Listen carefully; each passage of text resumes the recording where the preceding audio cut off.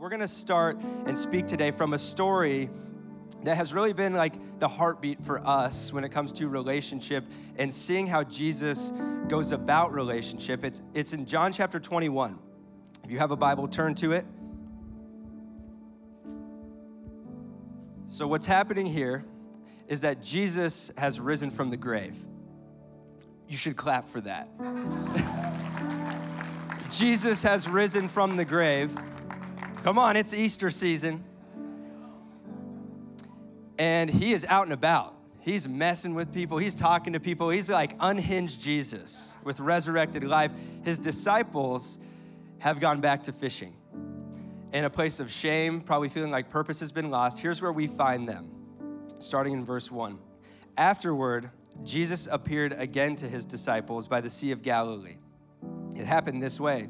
Simon Peter, Thomas, also known as Didymus, Nathanael from Cana in Galilee, the sons of Zebedee, and two other disciples were together. I'm going out to fish, Simon Peter told them, and they said, we'll go with you. So they went out and got into the boat, but that night they caught nothing. Early in the morning, Jesus stood on the shore, but the disciples did not realize that it was Jesus. He called out to them, friends, haven't you caught any fish? No, they answered. He said, throw your net on the right side of the boat, and you will find some. When they did, they were unable to haul the net in because of the large number of fish. Then the disciple whom Jesus loved said to Peter, it is the Lord. As soon as Simon Peter heard him say, it is the Lord, he wrapped his outer garment around him, for he had taken it off, and jumped into the water. The other disciples followed in the boat, towing the net full of fish, for they were not far from shore, about 100 yards. When they landed, they saw a fire of burning coals there with fish on it and some bread. Jesus said to them, bring some of the fish you have just caught. So Simon Peter climbed back into the boat and dragged the net ashore. It was full of large fish, 153. But even with so many in the net, it was not torn. Jesus said to them, come and have breakfast. None of the disciples dared ask him, who are you? They knew it was the Lord. Jesus came, took the bread, and gave it to them, and did the same with the fish. We're going to talk from this story. We're going to talk today about this pattern we see and how Jesus goes about relationship. And we thought it'd be fun if all three of us had a chance to sit and talk about it together because we've walked this journey for a long time. So Doug and Ryan, my college buddies, are going to join me today. Very nice of some of you to clap for them. We're going to have a great conversation today that I believe will be fruitful and beneficial for you. But first, let's pray. Jesus, thank you. Thank you for the gift of relationship that you have given us. First and foremost, that you love us, that you want relationship with us. And I pray today that we would see the simplicity of your heart and the simplicity of how you go about relationships. Would it guide and lead us in our own and our lives? And it's in your name we pray. Amen. All right, fellas. Thanks for having us, man. Yes. Yeah. The honor is all yours. So in this story, we've been talking about, there's this pattern, and you'll see this in a lot of interactions that Jesus has with different people. And we put it into three simple words: initiation, conversation, restoration. There's a pattern you'll see, and we're going to talk through what that means today. Let's start with initiation. Yeah, initiation, and I think you say initiation, a lot of people think like fraternity initiation. That's not, although Jesus kind of had a little mini frat, so maybe there was some of that, I don't know, but that's not what I mean. Initiation as in being the one to initiate conversations, being the one to begin the intentional interaction and intentional conversations, entering into that. I mentioned this briefly last week in Gen Z, not to throw you under the bus. This is not all of y'all. This is just, it's all of our generations have sort of generalities about us. And one thing they're saying about Gen Z, and I think this is also true about millennials, our generation, is we would rather quit a job and go find a new job than talk to our boss about a raise. And usually it's followed up with like an email that says, you didn't value me enough and that's why I left, via email. but all because we were afraid of not even conflict, but just the potential of conflict. Conversation in general, that we would rather find a new job. And so it's this idea of initiating and being the one to enter into starting the conversation. This is John 3:16, the scripture Tim Tebow wrote that all of us know. For God so loved the world that he left everything. He left paradise, he left heaven, put on skin and bone, came to this planet for us. He initiated towards us. That's what love does. It initiates towards. This is what Jesus did for Peter that morning. Even when Jesus was the one who was wronged, even when Jesus did nothing wrong and owned the sin for everybody, and now his best friend Peter's denying him and then running away, Jesus still is the one who initiates towards him. When Jesus is the last person who needs to apologize and should be apologized to, he goes and finds them. This is typical for married couples often. I'll just use my wife and I, my beautiful wife and I as an example. Oftentimes in marriages, you have one person who's sort of the escalator and then one person who's the withdrawer when it comes to conflict or communication. She is the escalator. She'd be the first to tell you that. And I tend to withdraw. Speaking in generalities, not true for everybody. Typically, females escalate and typically males withdraw. And so for Sam, her emotions will bubble up and mine will get bottled up. And I'm fine until I'm not. And then one day it all comes out and I'm angry and I'm quietly angry until then. But the beautiful thing about escalators, and my wife specifically, is she's usually the one who ends up initiating towards me when I am just giving her the cold shoulder and sort of punishing her by removing my awesome presence from her life. You are not gonna get the gift of my presence. That's how mad at you I am. And she will initiate in my direction. It's oftentimes in the church too, I'm belaboring this point, but in the church, what you'll see patterns of is like if people are around for a while and then all of a sudden sort of sometimes disappear and maybe feel like I'm not appreciated, and so you'll leave for a season and hope that somebody reaches out to you. And it's sort of like a game of hide and seek. We have the hiders who go, I'm gonna, and I hope somebody's gonna seek after me. And what I love about this room right now is this is a room full of people who are seekers, that just like Jesus, we're made in his image, the same way God came for us, it is our calling to go for people, to go after people. What if every person in this room over the next week made an observation of somebody they haven't seen around church in a while and shot them a text message? Or thought about the one person I'm gonna invite to Easter, I'm gonna initiate towards you. There's a great theologian, Adam Sandler, in a movie called Big Daddy. He's got this foster kid, Julian, that he's looking after, and he uses Julian one afternoon in the park to initiate conversations with females. And so he has Julian pretend like he's lost, and Julian runs up to this girl, Layla, who's having a picnic by herself, and he's like, help me, I'm lost. I don't know where I am. I don't know where I live. And she goes, oh my gosh, okay. And then Adam Sandler comes running up and going, oh my gosh, there you are, and strikes up the conversation, and it works. And then he's tucking Julian into bed at the end of the night and says, what did we learn today about girls, buddy? And he says, initiating the conversation is half the battle. And Adam Sandler says, bingo, and says, good night. And so initiating, just like that's the initiating love of God towards us, in the same way, I think we are called to initiate towards other people. There's something in the way that Jesus initiates in this story and always with people, that there is a conversation approaching. They're in the boat, and they know that they're gonna probably have to talk about some stuff, but the way he initiates leads Peter to literally jump out of the boat and swim to go see him. When most of the time when somebody sends that text like, hey, we need to talk, I'm like, oh, here we go. Like, oh, I'm fully booked this week, but let's try post-Easter, and then we can have this confrontational conversation. And I think that leads a lot of us to avoid conversation, but there's something to the initiation that we miss a lot. And share a little bit about conversation and how you've seen good and bad going through that initiation before. Yeah, and the conversation part, this is the hard part. I've gotten this wrong so many times over the years. I've learned So many lessons That's true. along That's the way. true. Yeah.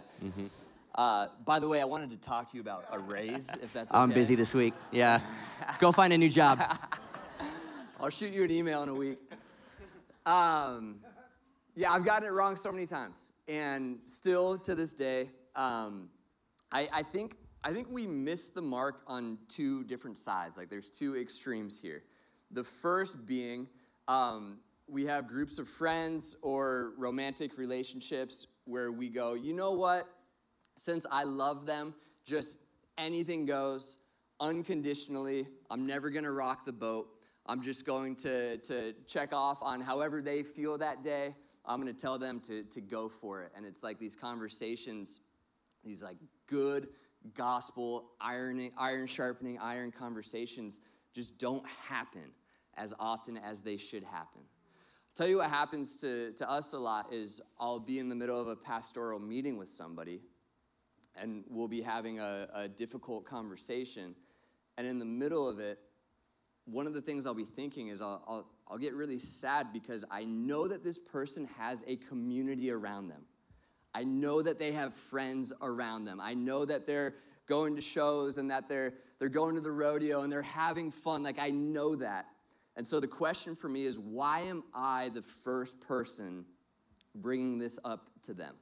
Like, friends, like, where are you at there? Do you know what I mean? Like, that initiation and that conversation, it's tough to rock the boat sometimes. And so I think the first mistake that we make when it comes to conversation is just like, oh, you know what? Everything's good. And we call that love, you know? Yeah, there's a verse. Now I'm blanking. It's like 1 Peter or 2 Peter. It's in there, though. It's in one of them. I promise. It's 1 Peter or 2 Peter where he talks about false teachers.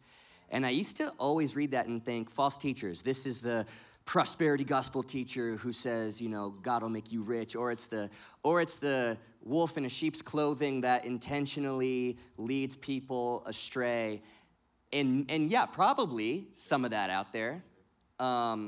But I think the greatest, largest source of false teaching is well-meaning Christian friends who give you bad advice based on emotions because they don't want to rock the boat. They don't want to confront you. So they'll tell you what you want to hear. That's the verse. They'll tell you what your itching ears want to hear and give advice like, you know, yeah, live together. You love each other, you know, or yeah, you can get hammered 2 nights a week. Jesus would have been at the bar, you know? And we used to, but for real, for each other. We played that card until, and it's like, yeah, Jesus was in it with the people, having dinner and with tax collectors and sinners, absolutely. So not to swing the pendulum clear to the other side, until we realized every time Jesus was, he either saved everybody or rebuked everybody. So which one of those two things did the three of you guys do last night? Or are you just sort of using that as like, well, Jesus would have been there, so you can just, okay, yeah, so you're gonna just continue partying like crazy, and none of you guys nobody's going, hey, should we have maybe a conversation that's slightly confrontational about this with each other? Because loving somebody doesn't mean allowing them to sit in something that's killing them, right? Problem, though, is then we become, like, we did this, walk into becoming a Christian, and you're like, okay, well, I just need to swing the pendulum and go after everybody and all the sin in their life, right? Totally. So if one extreme is just, like, unconditional acceptance about everything, the other extreme is this, like, weird call-out culture that happens in Christianity sometimes, where it's like everything has to be a difficult conversation all of the time.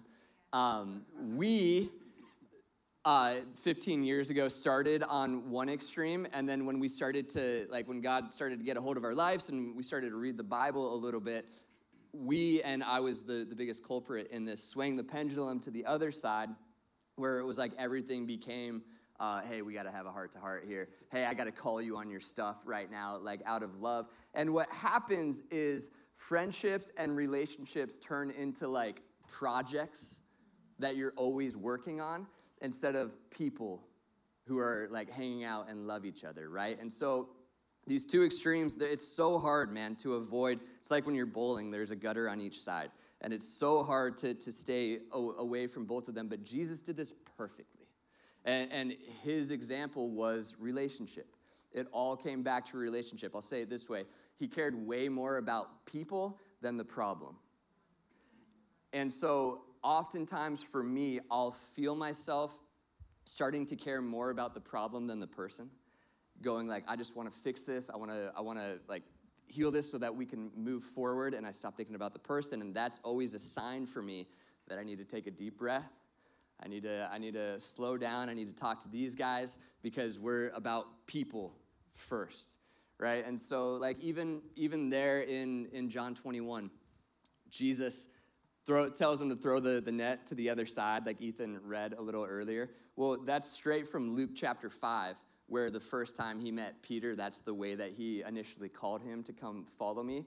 And so Jesus, in the middle of this moment that could be really tense, where there's a lot of problems that they probably need to address, he's just pranking his friends. Like he's playing a joke on them, which is like guy language for, hey, just so you know, we're good.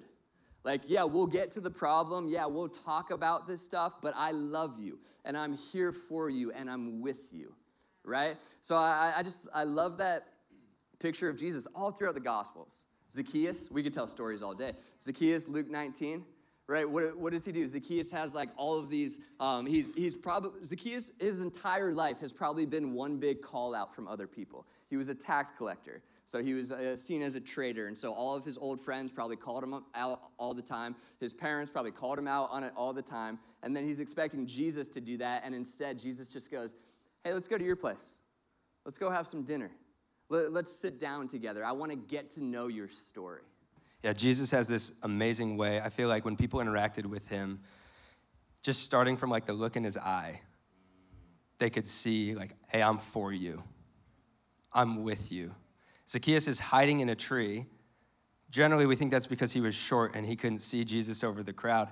It's also probably because he didn't want to be down in the mix with everybody because people were going to probably like punch him. You know, like I've got to be away from everybody else, but I am curious about this rabbi that I keep hearing about. And of all the people there, Jesus walks up and looks right at him. And this is what Jesus, he'll initiate, and sometimes that means he's going to invite himself to your house. And he goes, I want to spend time with you. It leads to a conversation that eventually Zacchaeus just is like, I'm going to pay everybody back what I've taken, like times 4. Like I'm a new person. That conversation happened. Jesus clearly called him on the life he was living, but he approached it with that initiation in such a way that from the look in his eye to the invitation to his house, that Zacchaeus knew he's not like everybody else. He's with me. He's for me. The story of the woman caught in adultery is the best example. We use it all the time of grace and truth, where Jesus looks at her and he says, hey, I'm not here to condemn you.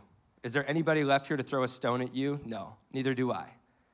I'm not here to condemn you. The look in his eye, like we always say, like, try saying that with a frown on your face. Like, I don't condemn you, right? It's such a beautiful moment where this woman who probably who expected to be killed finds Jesus standing there going, I'm with you. I'm for you. Don't sin anymore. Now walk away from this. There's a conversation to be had too. That's like the one friend that would walk up like we were early in college of like, hey, I've got your back. Just keep doing what you're doing, right? He doesn't just do that. He doesn't come straight up and go, hey, stop sinning. He initiates, I'm with you, I'm for you, now let's talk. Because I've got more for you than the life that you're sitting in right now.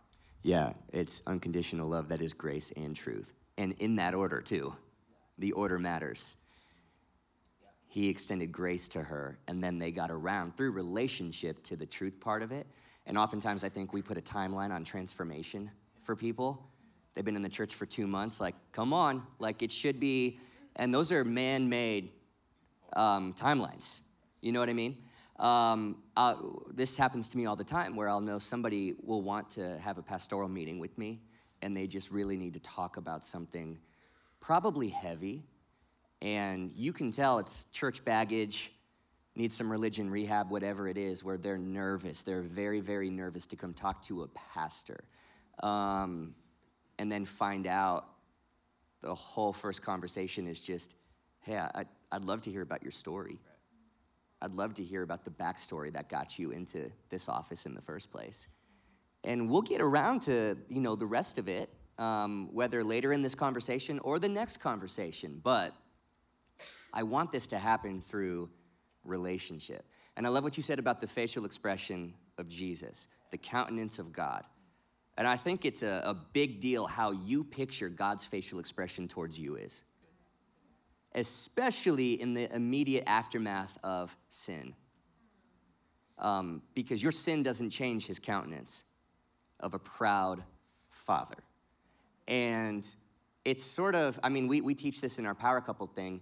It's hard to believe this stat, but it's true. 93% of communication is nonverbal, and 7% is what you say. And so for instance, parents, when your teenager comes to you to maybe confess something, get something off their chest, or, hey, I need to talk about this pretty serious thing, you get one shot at what your face looks like for your initial reaction after they say, and that's gonna stick with them. 3 seconds of a facial expression. If it's the wrong one, if it's shocked or disgusted, like that might take a decade to undo. And so the eyes of Jesus, I just picture every time like he saw Zacchaeus, or when Peter swam back onto the beach and they had breakfast, or the first time Mary Magdalene meets Jesus, to see how he is non-verbally communicating grace. It's everything. That's why, like, when we preach, you're my smilers, I know who you are. Some of y'all need to remind your faces how happy you are to be in church and smile a little bit. But I'll find my smilers because that nonverbal communication says everything. Gives confidence, you know what I mean? Yeah, and like marriage, it's taught me, it doesn't matter if I'm saying I'm listening or if I'm speaking something that I mean in love, if my arms are crossed, if I'm not looking at my wife, if my phone is out. Like, there's so many ways we just immediately give off the vibe to people. Like, there's no initiation here. Like, here goes another conversation, but I'm not really paying attention. Or I want you to hear what I'm saying, but you can't hear me because of just the look on my face. And Jesus was the master of this, which you see in the story that Peter swims into the shore, and then they have this interaction with each other where Jesus is now dealing with the problem, which is that Peter has denied him 3 times. And nobody feels worse about this than Peter. That's why he's fishing again. He believes now, like, that dream is dead. Jesus doesn't want anything to do with me anymore. I'm going back to my old life. And Jesus asked him 3 times, hey, Peter, do you love me? And Peter's like, yes. Do you love me? Yes. Do you love me? Yes. And Peter's thinking, I see what you're doing here. 3 times you've asked me. 3 times I denied you. You're pointing to the deepest place of pain in me. And what Peter's probably expecting, what's fair to Peter in that moment, is for him to go, you say that, but you denied me in the most crucial moment. So John's in charge now. You need to go find a new rabbi. Instead, Jesus goes, okay, go feed my sheep. You got a job to do. You've got an identity that I've restored now, that you'll now know from here on out, from the look on my face, from my inside joke on the beach to this conversation, that I'm for you, that I'm with you. I've got a purpose for you. And what you're about to go do is start a church that is going to change the course of history. But for you to do that, I need you to know how I feel about you. And it's that I don't define you by your worst mistake. I haven't snapshotted you in that moment. Instead, I remember when you were this punk little fisherman who had no idea what he was doing with his life. You were lost and broken, and I said, hey, throw your nets to that side. I have abundance for you. Come with me. I remember you then. I remember the moment, Peter, when you were the one who said, you're the Christ. You're who we've been waiting for. You were the guy. I know you in that moment. And here's what I can see in you, Peter, is what you can't see yet is who you're about to go be, what you're about to go preach. That's how Jesus goes about initiation and conversation. Now, we don't go about it that way so often. It's that text of, hey, we need to talk, and you get to the dinner, and it's immediately like, okay, so you hurt me in this way. Yeah. Instead of first humanizing the person and remembering who they are in those moments and not snapshotting them with the one thing that is the issue right now, first creating that safe space of relationship to have the important conversation. That's so good. And so I think the challenge is, as we move to restoration, the final part of this formula, is do you have a snapshot of a relationship in your life that you are holding on to? Did somebody do something to you 6 years ago, and you've frozen them in that moment 6 years ago and have just decided that that is still who they are today? This is a very Jesus move, to take that snapshot and go, you know what? I'm not going to define that person by that thing anymore. Now, all the balancing statements, snapshots are still information. Like if you had a business partner that stole all your money and betrayed you, like let's probably not start another company with them. You know, there's wisdom to this. But let's also acknowledge that they have probably grown since then.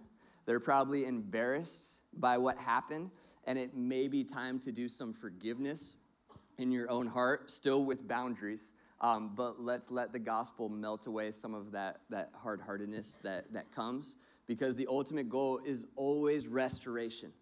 Like you just said, Ethan, with Peter. Thank God Jesus didn't snapshot a moment of Peter's life and just define him by that. No, instead he restored him, and then you turn your Bible to the next page. It's called the book of Acts. And you read Acts 1 and Acts 2, and by the end of Acts 2, Peter is preaching to 3,000 people, and a whole bunch of people are getting baptized, and it's like it's happening, right? All because Jesus was a master at restoring people through relationships, taking that initiation, having the conversation, and ultimately leading to restoration. Yeah, one of the staff values we have here is we are family. And one thing it says is, well, first of all, if I'm frustrated and I need to vent, I find the right person and vent, but for the sake of releasing, not for the sake of ruminating. That becomes gossip. And it's so easy to call gossip just, I'm venting. No, you're not. You're ruminating. You have zero. We do it with prayer requests. Hey, we need to be praying for this person. Let me tell you for the next 10 minutes why. Yeah. But one thing we say a lot is, I'm not going to continually go home mad at that person. I'm not going to take my frustrations to somebody else on repeat. I'm going to initiate towards them and have the conversation for the sake of restoration. That's the whole point of Matthew chapter 18. We won't read it, but if what I just said, you go, that's me, that's for me, Matthew 18 is your chapter this week. Just go read it. But yeah, initiation, conversation, all for the point of restoration and the willingness to say I was wrong. Oh yeah, well I think a lot of conversations that like we have couples come to us and maybe they need to have a conversation together. Sometimes we are struggling with this dynamic with in-laws. Right. We're struggling with parents, we're struggling with friends, whatever those dynamics are. And it's either I'm gonna avoid the conversation completely, or I'm just gonna go straight at it. And I think what we forget a lot of the time is we have the same goal here. Right. Like our family wants to be happy and together and love each other. Everybody wants that. For some reason, we can't get there. And I think it's because we rush to that conversation and either just say our piece and you can take it or leave it, and we forget to first identify, hey, we love each other, we are a family, and we're gonna walk out of here still a family. We're gonna walk out of here together. That all gets missed, and we just go straight to that middle ground. And I feel like that's like chronic conflict in so many relationships and families is because it's all the conflict without any of the initiation and any of the restoration. Yeah, and to get practical even about like parents, in-laws, kids, just for a second, one thing Deborah Newport pointed out to us at Power Couple was Scripture doesn't say obey your mother and father, it says honor your mother and father. Big difference. Now, if you're under their house, under their roof, then honoring your mother and father looks like obeying your mother and father. But if you've began another family, you know, I think oftentimes in our culture, it's sort of like, okay, our daughter's gonna marry this guy, we're getting a new son into our family. And while that's true, it's the secondary truth. The primary truth is they are starting a new family that now needs to not always obey what we say, but honor what we say. So when it comes to Christmas and Thanksgiving and where are we gonna spend it and what's healthy for us, honoring your father and mother. But when it comes to this whole idea of conversations, honoring is initiating towards, not withdrawing. Honoring is having the difficult conversations, looking them in the eye, and seeking to get restoration regardless of how long it takes to get that. That's what honoring looks like. One practical thing within that is to not have that conversation over text message. Yeah. Or while you're hungry or tired. Yeah. Yes. Amen, babe? Yes.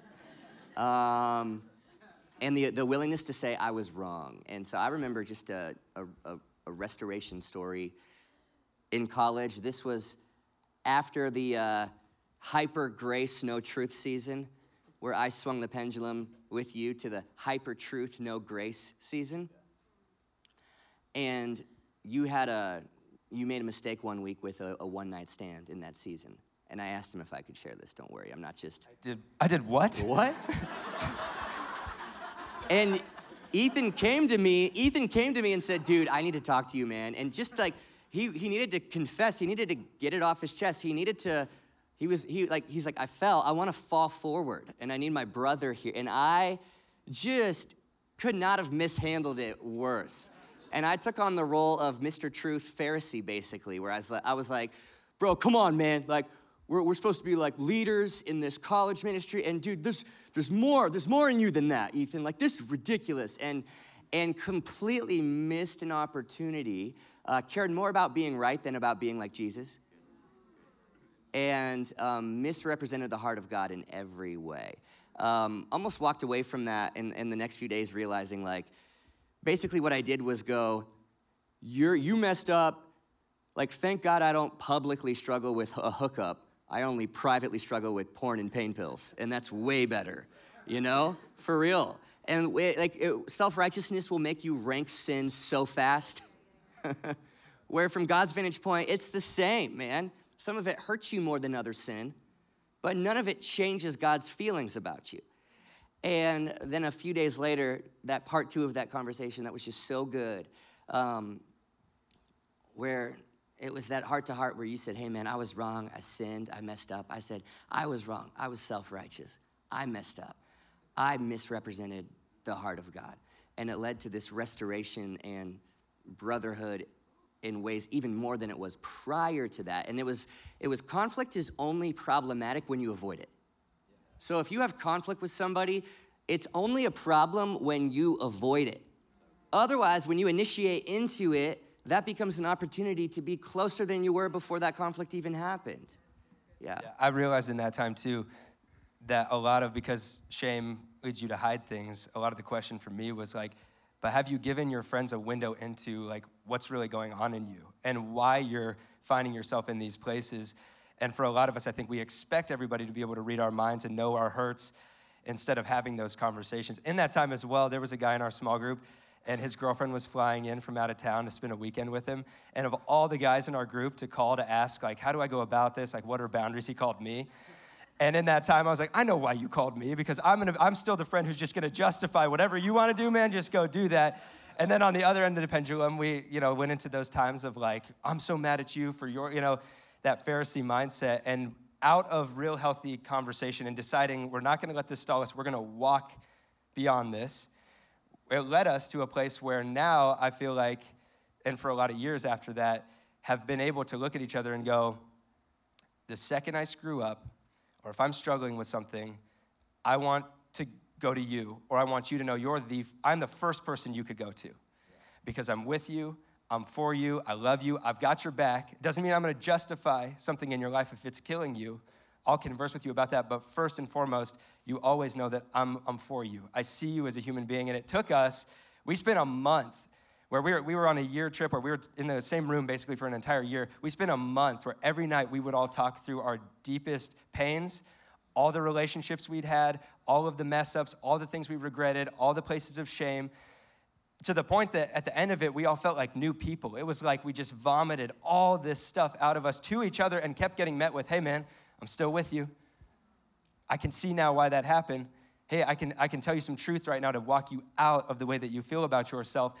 And came out the other side, and I remember saying to Ryan, I was like, man, why has this been so good? And he was like, this is what counseling is. Like you actually just talked out, you actually verbalized and had that conversation, always finishing those conversations with restoration, of reminding each other, this is who you are.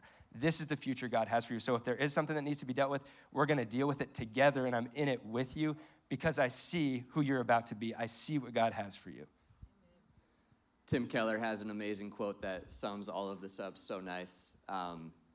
He says, to be loved but not fully known is comforting, but it's superficial at some level. So our love for each other before we shared all of those stories was at some level counterfeit, right? But then he goes, but to be fully known and rejected, that's our greatest fear.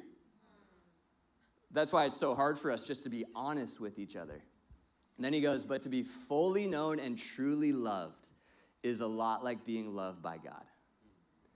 So that's how God knows us and loves us, and that's how we are all trying to treat one another. That's real relationships. And that had to be how Peter felt that morning.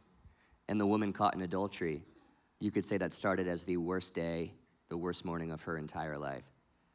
And you could also say it finished the most powerful, best day of her entire life. Because everything she was so afraid of anybody knowing about her was found out and exposed in every way. And she was met with unconditional love from God. You know what I mean? And there's that's called freedom.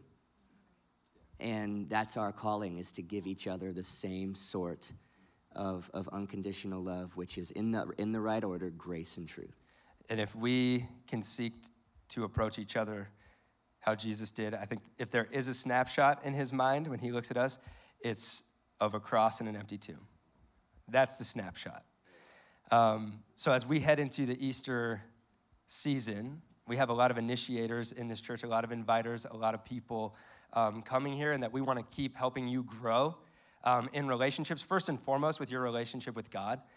So we're going to get practical for a second, give you some updates on some things you can be a part of here coming out of this relationship series, because it's one thing to all hear good truth and get fired up, but then if there's no practical way to go put that into place, it can just stay theory. And so one of those things in helping you grow in your relationship with God is a Discover course called The Story of God. We have over 100 people already signed up for this. It starts on Wednesday the 22nd. You can sign up in the lobby. The Newports are amazing Bible teachers, and we would love to have you in this class because there's so many people who have opinions about the Bible and about Jesus who have never read his story. And there's so many of us who want to know more and dive deeper into it and understand more and more of the approach of Jesus to life and relationship and ultimately his redeeming work. And so we would love for you to be a part of that class. You can sign up for that. On a relationship level of dating, engaged, married couples, in November we did an event called Power Couple. And we had 75 couples in this room. And we had 10 sessions all in one day talking about biblical foundation for marriage, communication, conflict, all kinds of stuff. We turned that into an online experience for you that is available starting today, where you can go through these 10 sessions. We have some homework for you to go along with it, and would love for you couples to take advantage of this. And we wanted to create this as a timeless opportunity for you to do some couples work together. We get asked a lot of meetings and counseling and premarital counseling, and so we thought, what if we made something that's available all the time, anywhere, to the couples of our church to help you grow? So take advantage of Power Couple. We'll keep putting the word out about how to get involved with that. And we got baptism coming, a chance for you to proclaim your faith. That'll be in May. Would love for you guys to sign up to get baptized.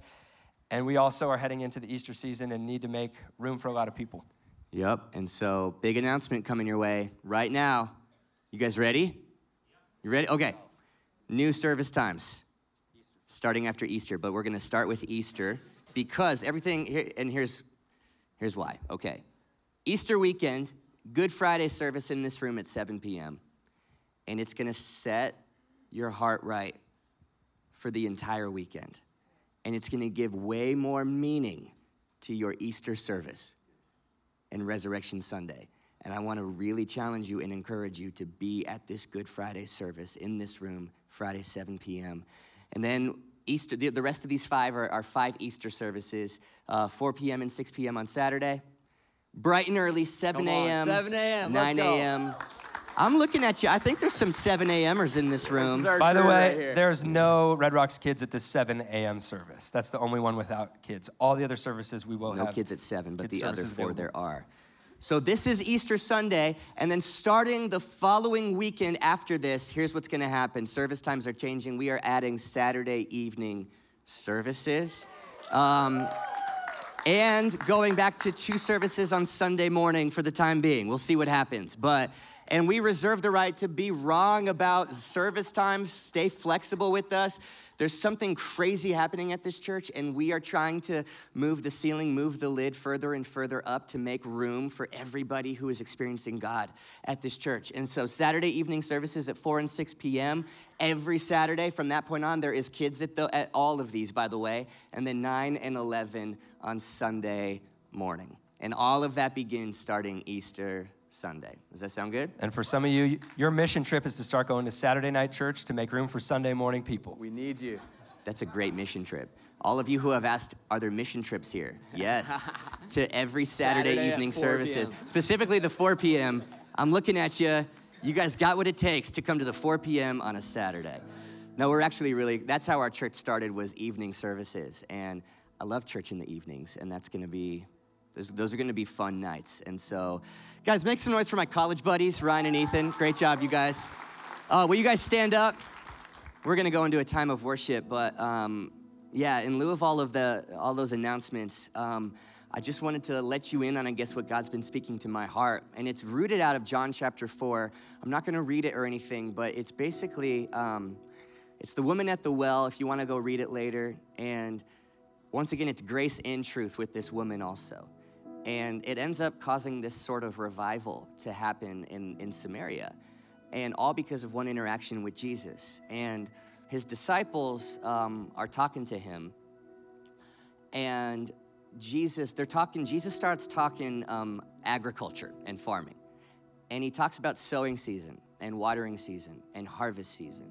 And he said, you guys have this saying that harvest season is 4 months away. Just like we have sayings today, they had sayings back then. Harvest season is right around the corner. We have sayings all the time. I believe like with revival, it's kind of like bear with me, it's kind of like having a dog. It's almost way easier and better as an idea. We all love the idea of a dog. And then you get a puppy and you're up 4 hours a night and you're like, this is terrible. This is such hard work. We love to pray, Lord, send revival. Revival's around the corner. And it's just easier and safer to keep it as something God is about to do. But what happens when you are starting to see, I think God is doing it now? That means it takes more sacrifice from us. That means it takes flexibility with service times. That means it takes continuing to sow financially into this place so we can continue to make heaven more and more crowded. It calls more from us. If you're a farmer, you know harvest season requires the most from you. Sowing season, you get to go whenever you want to. You decide when that happens. But harvest season, the ground decides. And the ground in Austin has decided that right now is time for us to go for it. It's time for us to sacrifice. It's time for us to be not agents of salvation, but agents of invitation and get our people into this place to hear about Jesus. Whatever it takes. This life is short. Jesus is coming back any day. Might be this week. But he's saying, man, it's not 4 months from now. It's not around the corner. It's here and now. And so would you guys join me in prayer for this next season? Then we're going to worship. Holy Spirit, thank you for choosing, God, for whatever reason, to use this community and this church to play a very key role in this city for reaching the lost. And I just pray in Jesus' name that we ain't seen nothing yet. We love you. In Jesus' name, amen.